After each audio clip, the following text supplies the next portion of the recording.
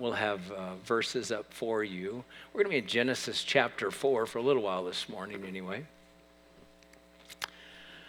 I'm a little bit of a non-joiner.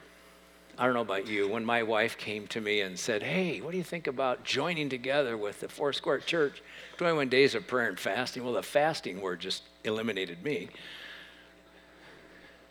I know y'all think I'm so spiritual. And I'm kind of a non-joiner. I don't like to be pushed. I don't like anyone telling me what to do. Anyone like me? Yeah, about 90% of you. In fact, you even came to church today is a miracle. Seriously. Only the Holy Spirit got you here today. Yeah, I was here 3 times Tuesday night, eating ham in the back room. Anyway, it was a lot of fun, and thank you for your prayers. I think we had just short of 1,000 people here Christmas Eve, and thank you for all your prayers. Got to share the gospel with a lot of people. It was a lot of fun, and just so appreciate our worship team and the effort they put into the music and everything, and it's just awesome, awesome. So I'm going to talk a little bit about a call to prayer, and I think it was finally this morning where I felt the Holy Spirit calling me to prayer, and I stopped being a non-joiner on this whole 21 days of prayer and fasting thing. So let me talk a little bit about a call to prayer. I believe the Holy Spirit is calling us to prayer, and I'm excited. I really am. So we're going to talk a little bit about a foundation for prayer in the Bible. We're going to talk just briefly about fasting and how to do that, and just a way to think about it a little bit. So hopefully that'll be helpful. We're in Genesis 4. I don't know if you read through the Bible in a year. If you do, you always start in Genesis. And, chapter 1 and 2 is the creation story. It's awesome. Chapter 3 is the fall of man, of course, when sin enters the world, and that's not so good. Genesis chapter 4 is where Cain kills Abel. And we see the consequences of sin in the soul of men and women, how it begins to work its way out, and the grief that comes along with that. And if you read it carefully, Genesis chapter 4 through 6, there's this rapid falling away of mankind from God. They're turning their back on God and going in another direction, pursuing happiness and satisfaction in life, totally eliminating God from their lives. There's a blindness to God because, of course, sin brought that blindness into the world. And something happens here that's so powerful. So after Abel's death, it says in verse 25 of Genesis chapter 4, it says, Adam lay with his wife again. She gave birth to a son named Seth, saying, God has granted me another child in place of Abel, since Cain killed him. Seth also had a son, and he named him Enosh. At that time, men began to call on the name of the Lord. It's interesting to me. At that time. Marks a very important place in the history of all mankind.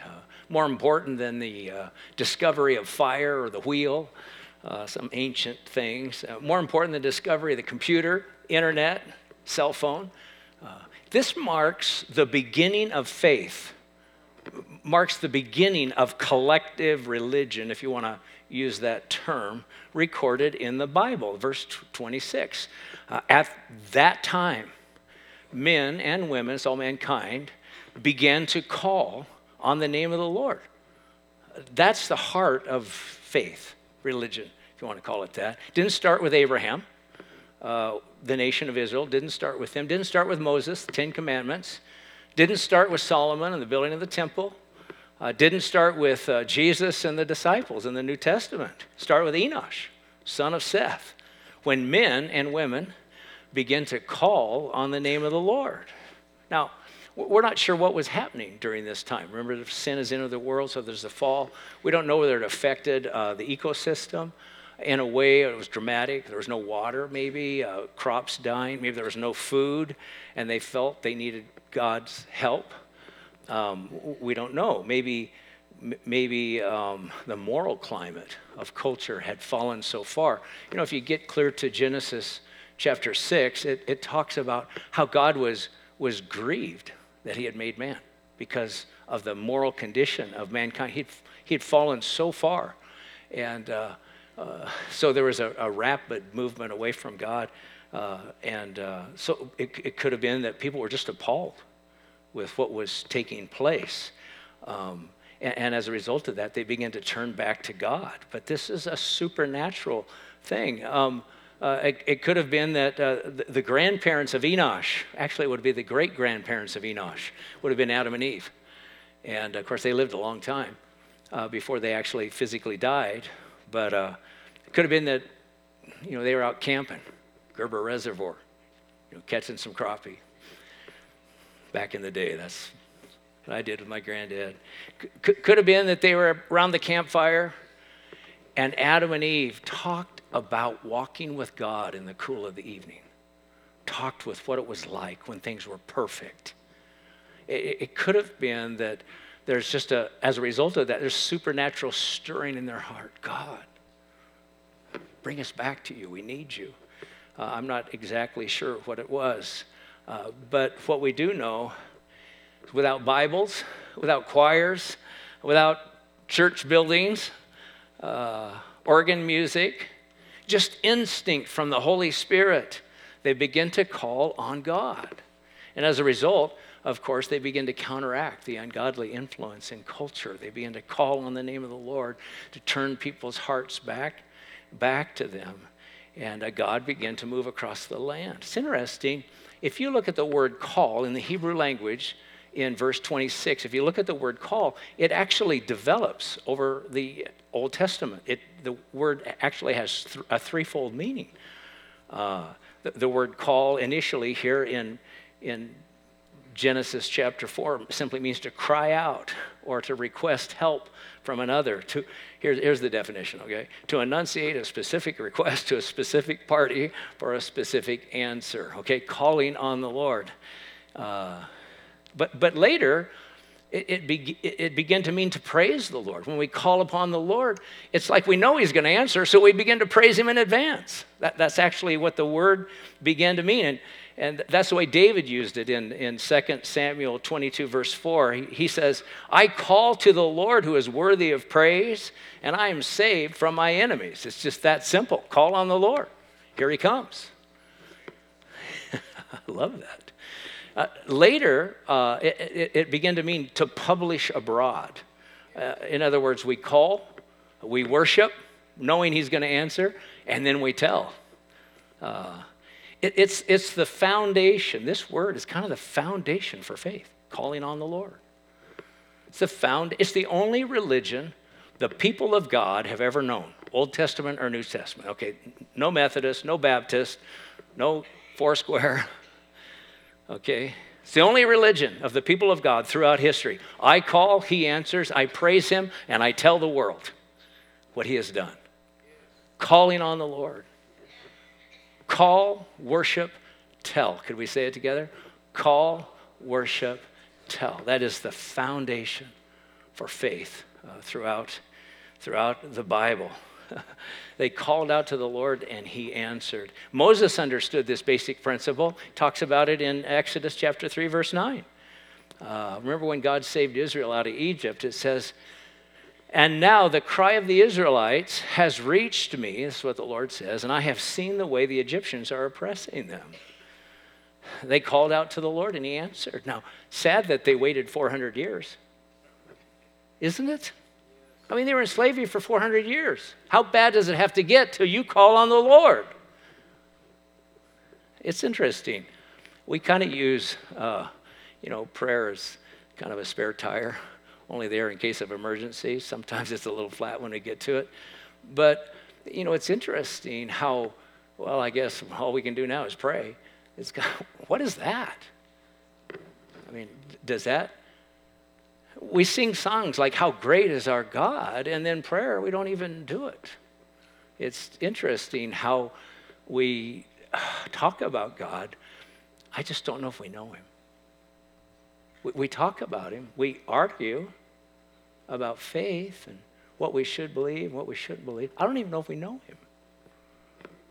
The only way you know him is to call on him, to know him, to have him come, to have him reveal himself, to experience his power. And I know I'm making noise, Scott, but I can't change me. Is it just because it's rubbing?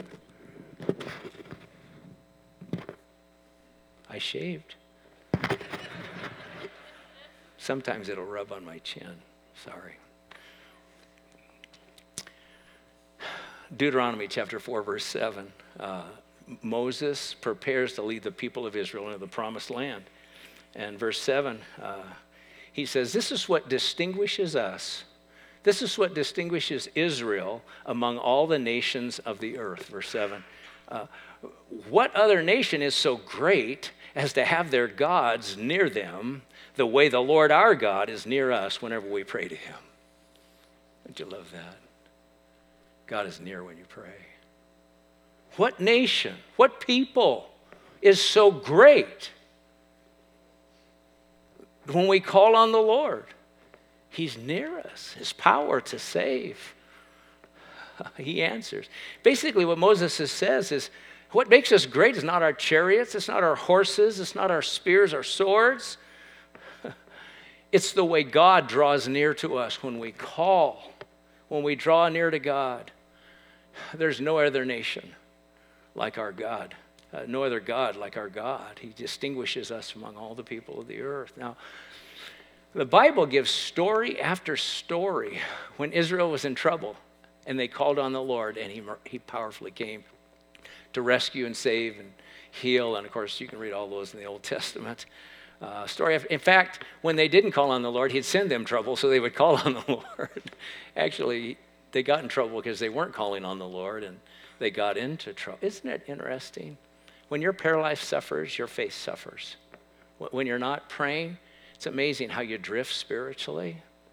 If you're a person right now who doesn't have a lot of vision in your life, it's because you're not praying. We go through dry seasons in our life, and when we don't pray, it's like, God, where are you?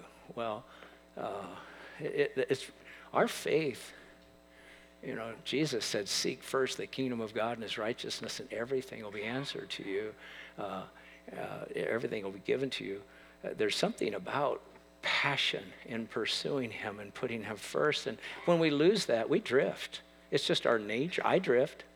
It's just our nature. David understood this basic principle of calling on the Lord. Call, worship, and then tell the world. When he wrote the first psalm, when he became king of Israel, after he became king, Psalms 105, verse 1, he says, give thanks to the Lord, call on his name, make known among the nations what he has done. Call, worship, tell. There it is again. That's religion in the Bible, and it's basic to our faith. It's not complicated, by the way. Why is this important? Because sometimes we wonder, what would it take for God to move in the day we live? What would it take to see revival? What would it take to change the direction of our nation? What would it take? It's not complicated. Call, worship, tell. That's the religion, if you want to call it that, of every move of God throughout history. You know that every denomination started with a revival? There was a man, and there became a core of people around that person that called on the Lord. They sought the Lord. They sought his presence. I feel like every movement of God gives us a glimpse of God's character and his nature in a distinct way. Every move of God started when people prayed. And the power of God brought birth to something new on the earth. So powerful. How will people know the Lord lives? How will people know the Lord is real if we don't pray? If we don't experience his power and his presence, how will we have a testimony to declare who the Lord is to the world around us? Call, worship, tell. It's as simple as 1 + 1 is 2 kind of thing. How many know the Lord lives? How many have experienced his power and his love, his healing? Hallelujah. 1 Kings chapter 8, if you brought a Bible, you could flip there real quick. Calling on God is basic to his nature. When we call, he answers. And I'm going to read some verses that, this is Solomon's prayer when he dedicated the temple in the Old Testament, and he goes back to some promises that Moses made for the people of Israel. I don't think it's to remind God of his promises. I think it's to remind Solomon and the people of Israel of God's promise. So 1 Kings 8, beginning in verse 33, we'll take a look at part of Solomon's prayer. It says, when your people Israel have been defeated by an enemy because they have sinned against you, when they turn back to you and confess your name, praying and making supplication to you in this temple, then hear from heaven and forgive the sin of your people Israel. Bring them back to the land you gave to their fathers. Verse 35, and when the heavens are shut up and there's no rain because your people have sinned against you, and when they pray toward this place and confess your name and turn from their sin because you have afflicted them, then hear from heaven and forgive their sin, the sin of your servant, your people Israel. Teach them the right way to live and send rain on the land you gave your people as an inheritance. And one more section here in his prayer.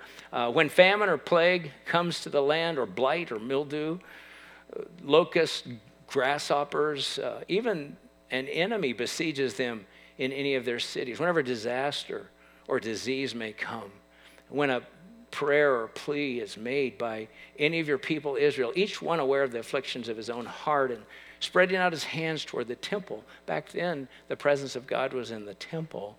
And of course, they would turn toward Israel and they would reach out their hand toward the temple. God, we need your healing power. We need your presence. Aren't you thankful his presence is in us now? And when we gather together in his name, where two or more gathered, he's there. And so when we're worshiping this morning, his presence, the most important thing we could ever experience together. Verse 39, then hear from heaven, your dwelling place, forgive and act. Deal with each man according to all he does, since you know his heart, for you alone know the hearts of all men. So they will fear you all the time they live in the land you gave our fathers. Just this reminder that if we call on the Lord, he hears our prayers. Basic to his nature. He's like a father who can't say no to his kids. I don't know how many of you were like that when you were a parent. I'm still like that as a grandparent, but realize boundaries are important, and you know that. But in fact, God doesn't always give us exactly what we want. In fact, I'll put this up on the screen for you. We don't always get the answer we want, but he will never fail to give us his presence.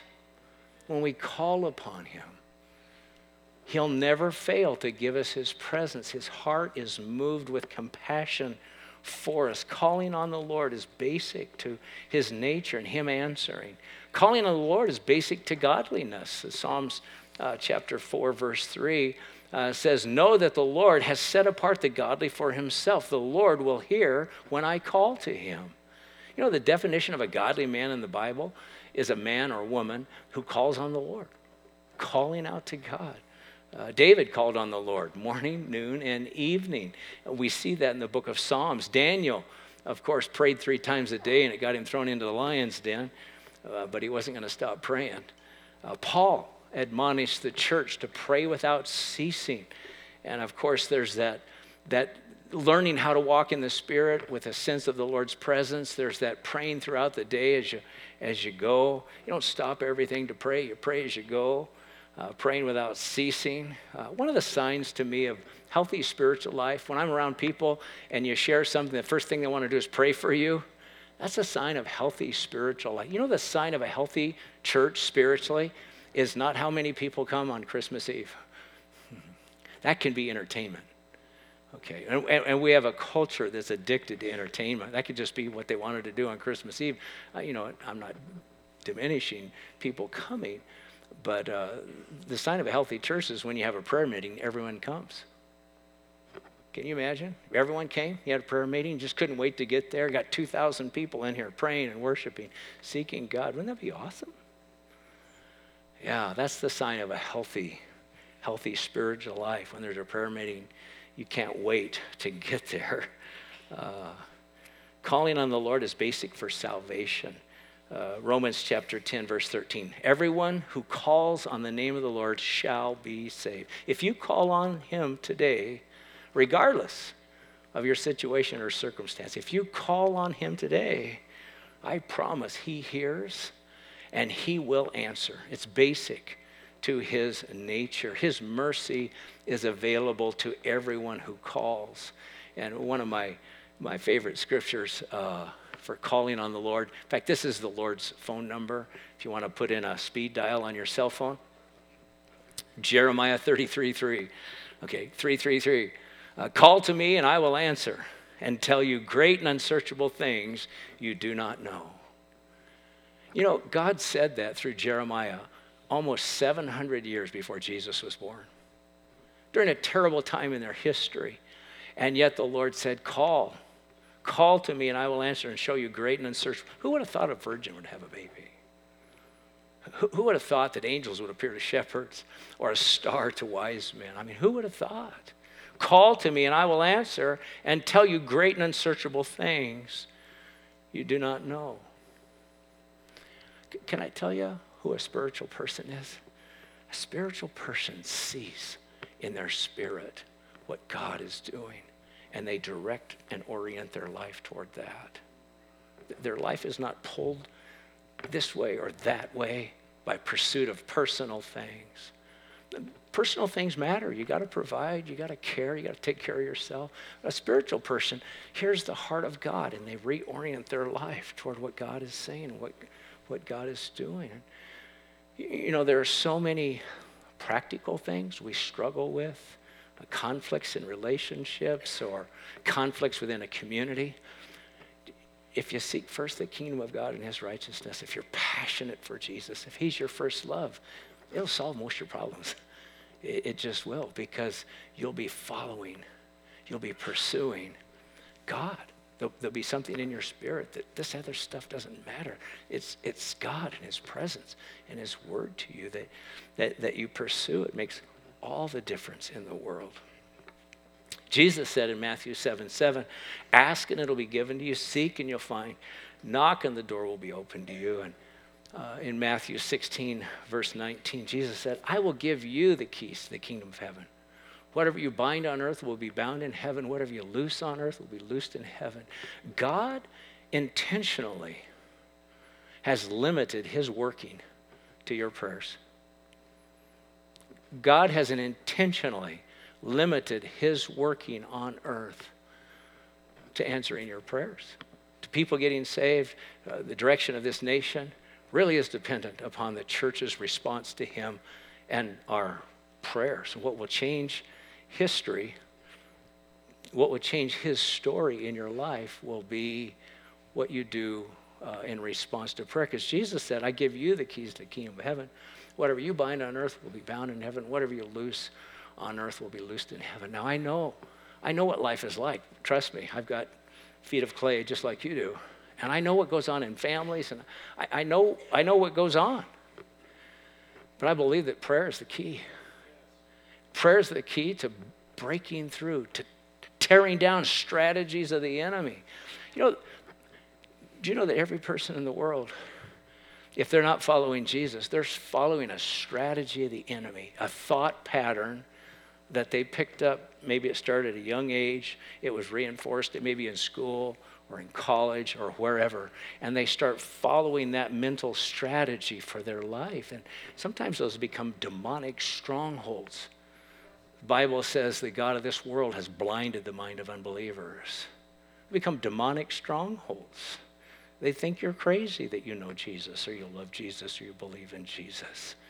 What tears down those strongholds?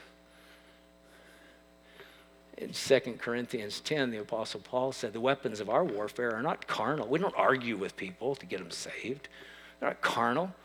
They're mighty through God for the pulling down of strongholds.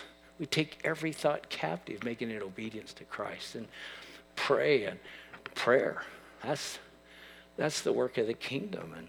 And as you're praying for loved ones, the purpose of this 21 days of prayer and fasting is for us to restore our vision for the harvest. That's the heart behind it. Because we get weary, you get tired, and as a result, we start to drift and slip away. I know the church has a tendency to become comfortable. Yeah, I'm going to heaven, hallelujah. Sorry for those suckers. That's the love of Jesus, isn't it? Yeah, we're just kind of, our nature is selfish. And so we just kind of drift and we get by, and the Lord's calling us to pray. I'm not quite sure how that's going to work out for you. I've got so many notes here. I got to throw some away. I'm always over-prepared. That's just the way it is. We should talk a little bit about fasting, okay? Obviously, I'm very concerned about you checking out with that word. Just, not for me. And I understand that. I think most of us are familiar with the idea of fasting. By the way, it's very popular right now. You read any exercise magazine, they talk about fasting. Any self-help articles now, mental alertness, they're talking about fasting, benefiting that. It's interesting. There's kind of a fad right now. You know how we go through fads with food and diets. And anyway, there's kind of a fad right now in our culture about fasting. There's a lot of talk about it. And that's not what we're talking about here, okay? Throw that out. I don't care whether you read them, that's great. But fasting is a biblical principle. We see it a lot in the scripture. I think all of us know that Jesus was led by the Spirit into the wilderness. And during that time, 40 days, he fasted. And then he became hungry. I would have been hungry in one, you know. I feel like I'm going to die in 24 hours if I fast. Anyway, Jesus was led by the Spirit, and he fasted for 40 days. It's recorded in Matthew 4 and in Luke chapter 4. Daniel fasted for 21 days just because God had given him a vision of the end times, okay? He had different rulers. He saw this vision. Let you read it in the book of Daniel. So he fasted for 21 days to try to hear God and know the timing of the last days events. A picture of passion for God to seek guidance or direction or insight into the future. Daniel fasted 21 days. Nehemiah, remember, before he went before the king so that he could go back to Israel and rebuild the walls? Remember that? He fasted. In fact, for some period of up to about 40 days, we're not sure how he fasted or what ways he fasted, a variety of ways to fast. But Nehemiah fasted before he went to the king for favor to rebuild the walls. Jehoshaphat, remember that great story? 3 kings come against him. He doesn't know what to do. In fact, I love his prayer. Lord, we don't know what to do, but our eyes are on you. And he called the whole nation of Israel to fast. And in that time, that was a 24-hour fast. They were fasting and seeking God for help and direction. You remember one of the prophets, after they had fasted for 24 hours, the next day one of the prophets said, "Don't be afraid. The battle is not yours, but God's." Jehoshaphat said, "Yes, that's what the Lord is saying." So remember, he sent the choir out before the army, and they were singing before the army. Can you imagine taunting the enemy? Give thanks to the Lord, his love endures forever. That was all as a result and a response to the people of God seeking and praying and fasting for a short period of time. There are ways to not fast. And King Saul, who's an example of a lot of things not to do, he's a great example of how not to fast. Remember, somewhere in the Bible, Old Testament, they're fighting the Philistines, and he told his whole army to fast. He was kind of stupid. King Saul was kind of a religious guy. Didn't really know the Lord. He tried a lot of religious things, didn't work, because he didn't have the right heart. For him, fasting was more of a religious thing. I'm trying to get God's favor. I'm trying to do something to make God happy here so that he'll bless me. That's called works. That's religion, and that's works. And if you feel like God's calling you to fast and you're looking at your watch about every 15 minutes thinking, I'm going to die, that is not the right motivation, okay? If this becomes, I got to do this because I'm afraid God will be mad at me, That's called works. You add anything to grace, and it's works. Add anything to grace, anything, even fasting. That's works. You can't do that. It'll kill you. It'll ruin your faith. And that was kind of King Saul. He just didn't get it. It has to be with a right motivation in your heart. Can I tell you the purpose of fasting for me? It's to intensify prayer, and I'll put it up on the screen because I want you to remember this. This is what's important about fasting. The purpose of fasting for me is to intensify my prayer. Okay, so when I decide I'm gonna skip breakfast this morning because I just feel like I need to seek God. It's about passion for God. It's not a religious exercise. It's to know God and know his heart. And then when I'm hungry, how many of you, when you skip breakfast, you're a little bit hungry? Okay, you're not going to die, but you're a little bit hungry. That reminds me of why I'm doing it, because I love Jesus and I'm seeking him. So it's about passion for him. It reminds me to pray when my stomach growls. Lord, thank you for reminding me to pray. We have passion for a lot of things. Wouldn't it be great to have more passion for Jesus? Wouldn't it be great to maybe deal with some of the other passions you have and put them aside to increase your passion for Jesus? I don't know how this works completely. I'm not an expert on fasting. Who wants to? I don't. So I'm not an expert on this. But Jesus said this. Remember that he was up on the Mount of Transfiguration. He came down, and this father had brought his son who had a spirit. And this spirit had thrown his son into the fire, had thrown him into the water, trying to kill him. It was a spiritual attack on his son, trying to kill him. Have you ever thought that maybe one of your kids is going through a spiritual attack? A demonic attack? That's concerning for a parent. This father was concerned for his child. So he brought him, apparently still young enough, he could tell him what to do. It's about 4. But anyway, I think in Israel it might have been 8 or 9. Anyway, so he brought his son, and it wanted Jesus to cast out the demon. Well, Jesus is up on the mountain. I mean, where God's never there when you need him. He's up on the mountain, and his disciples couldn't cast out the demon. Remember that story? And by the way, they had delivered people from demons by then. They'd healed people. Remember, he sent them out 2 by 2. They did all this ministry. So this is not new to them. But they couldn't cast that demon out. Jesus comes down from the mountain. He said, when can I get out of this unbelieving generation? It's kind of like, I'm done. I'm frustrated. And anyway, so he cast the demons out. Done. Oh, Lord, next time I'm in that situation, would you just come do it for me? Anyway, so his disciples, because they're sincere, afterwards they pulled Jesus aside and say, Jesus, why couldn't we deliver that little boy? And Jesus said, only some come out. Some only come out by prayer and fasting. It's interesting, isn't it? Some only come out by prayer and fasting. In other words, there's something happening in your faith when you fast. Something about your passion that is strengthened. Just something about your authority over your body.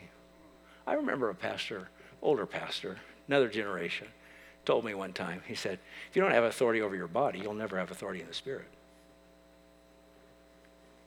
If you don't have authority over your body, you'll never have authority in the spirit. Gosh, that bothered me. It challenged me. We do need to have authority over our body. We need to have self-control. Fruit of the Spirit is self-control. Could anyone say amen? I'm not preaching legalism here or anything, but it's just, there's something about prayer and fasting that brings breakthrough that will come no other way. And so when I put those things together, and I know the president of this church family that's quite large around the world feels like the Spirit is calling us to a season of prayer and fasting The non-joiner who loves to argue with his wife occasionally, you're not telling me what to do. Hallelujah. Glory to God. I said, Lord, I got to press into this. I got to find out what you're saying. Now, I've been on Christmas break here, okay? I'm not super spiritual during Christmas break. And so I haven't prayed about this a lot, but my spirit was awakened this morning as I started thinking about leading us as a congregation through this. I really believe breakthrough will come in many lives if we'll set ourselves to seek God, to pray and fast. Fasting can be a variety of different things. One of the things I felt the Spirit tell me to do, every night about 9 o'clock, I'll tell my wife, okay, I'm going to go up and watch Scott Van Pelt on SportsCenter. Get all the highlights for the day, okay? I just feel like he wants me to lay that aside for 21 days. And pick up my Bible. I'm going to pick a couple of Old Testament books that I haven't read in a long time, and I'm going to read those and just pray instead of Scott Van Pelt. I won't know what the Lakers are doing. Bummer, for 21 days.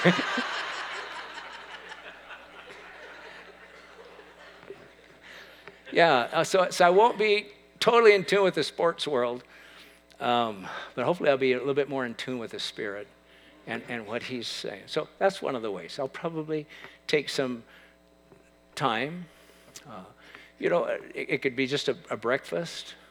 Maybe I'll do that 1 day a week for 3 weeks. It's 21 days, 3 weeks. Maybe I'll do that. Maybe I'll do a 24-hour fast. Haven't really decided yet.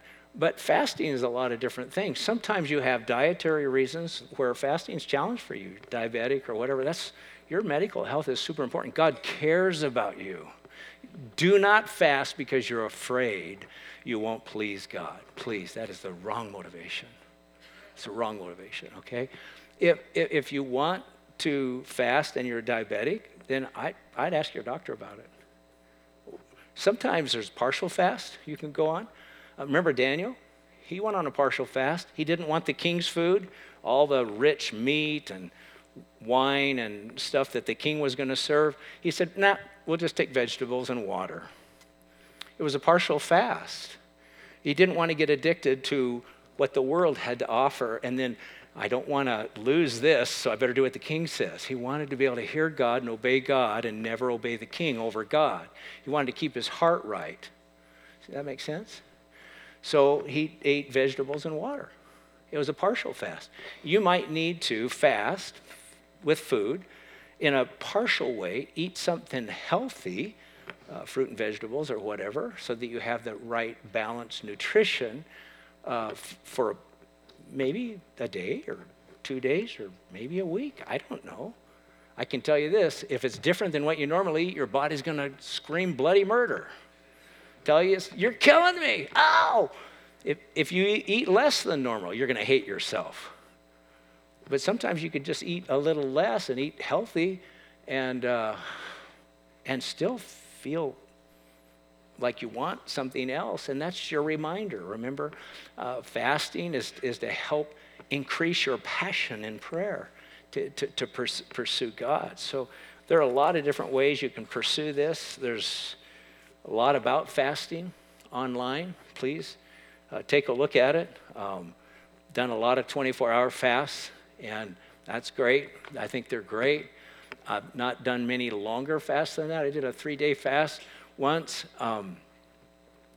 and I just fasted from a Thursday night. I was hanging sheetrock back then, so Friday I worked like normal, and it wasn't too hard, because you know what I wanted to do? I fasted because someone told me, if you want to hear God, if you want to get closer to recognizing his voice in the Spirit, fast for 3 days, see what happens. So I said, I'll try it. Fasting was part of the culture in Israel. It was common. First of all, they didn't have a lot to eat. It's not common in our culture because we're used to eating. Could someone say hallelujah? So be careful. Be careful. But I went ahead and tried a 3-day fast, and it wasn't really that hard. First 24 hours, were kind of the normal. And then the next 24 hours, I wasn't hungry at all. I had no desire to eat a thing the second day. Third day, I literally thought, why would I ever want to eat? I mean, literally, I was so free. It was like, God, your presence is so close to me. How could I ever trade this for a meal? I'm serious. That is how close I'm not encouraging you to do a 3-day fast. Okay, I'm just saying that's what my experience was. So, it's up to you, and moderation, start simple. If you go on more than a 1-day fast, I encourage you to do some research. Learn how to eat before you go on it, because you need some. By the way, they ate healthier back in Israel, and so they didn't have all the toxins and things we have in our bodies that make us crave food. And because they ate healthier, they went without food far more often. It didn't affect them, like migraines and headaches we get from not having coffee, those kind of things. We have a lot of toxins in our body. I'm sounding like a health professor here, and I don't know anything. Sorry about that.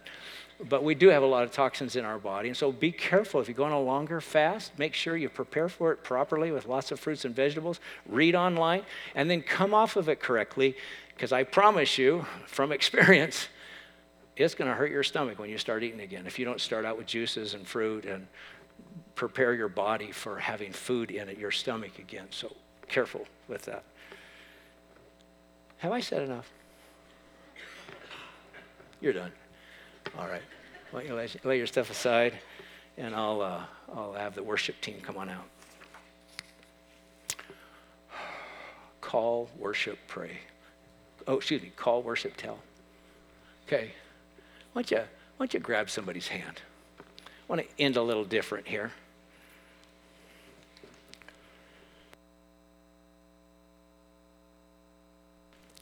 I'm asking you to take a hand,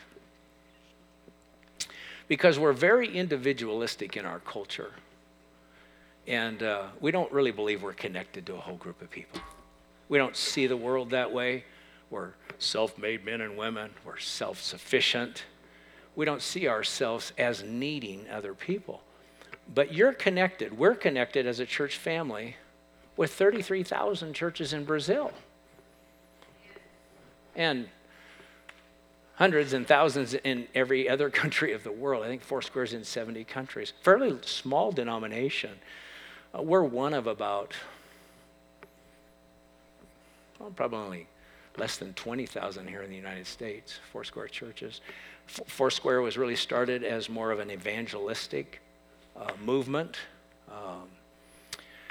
back in the early 1900s. So the focus was reaching the world with the gospel, not necessarily the United States. And so much larger around the world. I remember a few years ago when Brazil, their goal was to plant 1,000 new churches in Brazil 1 year, and they reached their goal. It's pretty exciting. So I'm having you hold hands to remind you that you're connected, not only to the person next to you, but you're connected to believers around the world. And there's going to be power. Other people are going to be praying for your life, your kids, our city, our nation. Oh, Lord, we need so much help. We're in a desperate situation. So Jesus, here this morning, I want to thank you for calling us to prayer.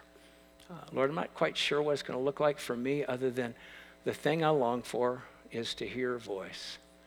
And so, Lord, thank you for helping us. Thank you for helping us hear your voice during this 21 days of prayer and fasting. Lord, I want to know you more this year. That's my heart's desire. And I thank you for helping me and all of us with that. In Jesus' name. Could we all say amen?